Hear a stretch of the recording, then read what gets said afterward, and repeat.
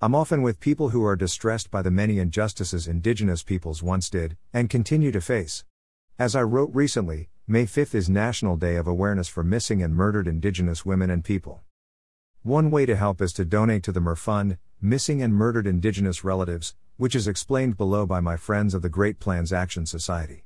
You can donate to the hashtag MUR Fund here, https://fundly.com/murfund.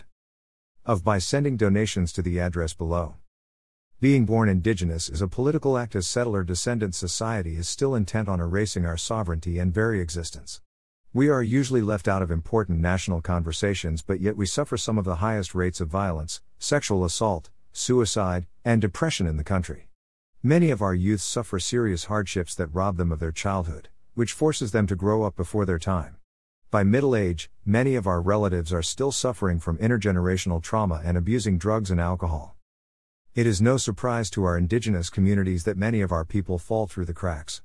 With little to no protection, our Indigenous relatives fall victim to sex trafficking, murder, rape, and other unspeakable crimes. The Violence Against Women Act included minimal Indigenous protection, but it still sits in limbo waiting to be reapproved and passed. Our current administration does little for First Nations in offering protection on any kind of level. As we continue to see our system fail our Indigenous people, we can no longer sit back and watch our relatives end up missing and murdered. First Nations have taken upon themselves to protect themselves and raise awareness. First Nations are demanding justice where law enforcement and legislation have turned their heads away from this epidemic. With the history of this land, Indigenous peoples face a lot of adversities and hardships. The epidemic known as #MUR, Missing and Murdered Indigenous Relatives, or popularly termed as #MIU, Missing and Murdered Indigenous Women, has recently gained more attention. However, this epidemic started as soon as the first settlers made contact with First Nations on Turtle Island. Throughout centuries of degradation and false imagery, Indigenous people are portrayed in a negative connotation. Indigenous women are continuously being oversexualized in movies and imagery. From this false imagery, usually in movies and books, comes a troubling fascination that puts Indigenous peoples at danger for exploitation. Without any help or funding, many grassroots organizers are left to make proactive solutions. Great Plains Action Society is one of those grassroots organizations.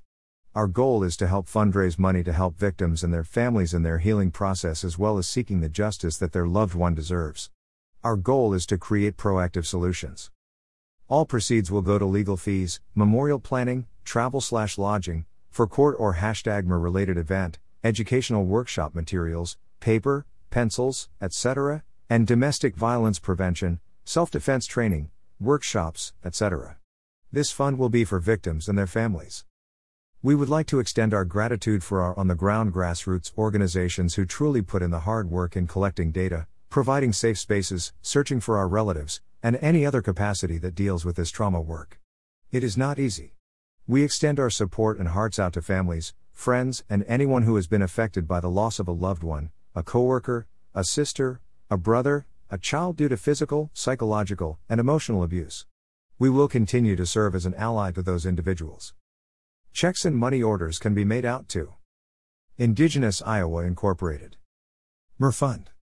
4211 Grand Avenue No. 3. Des Moines, Iowa 50314.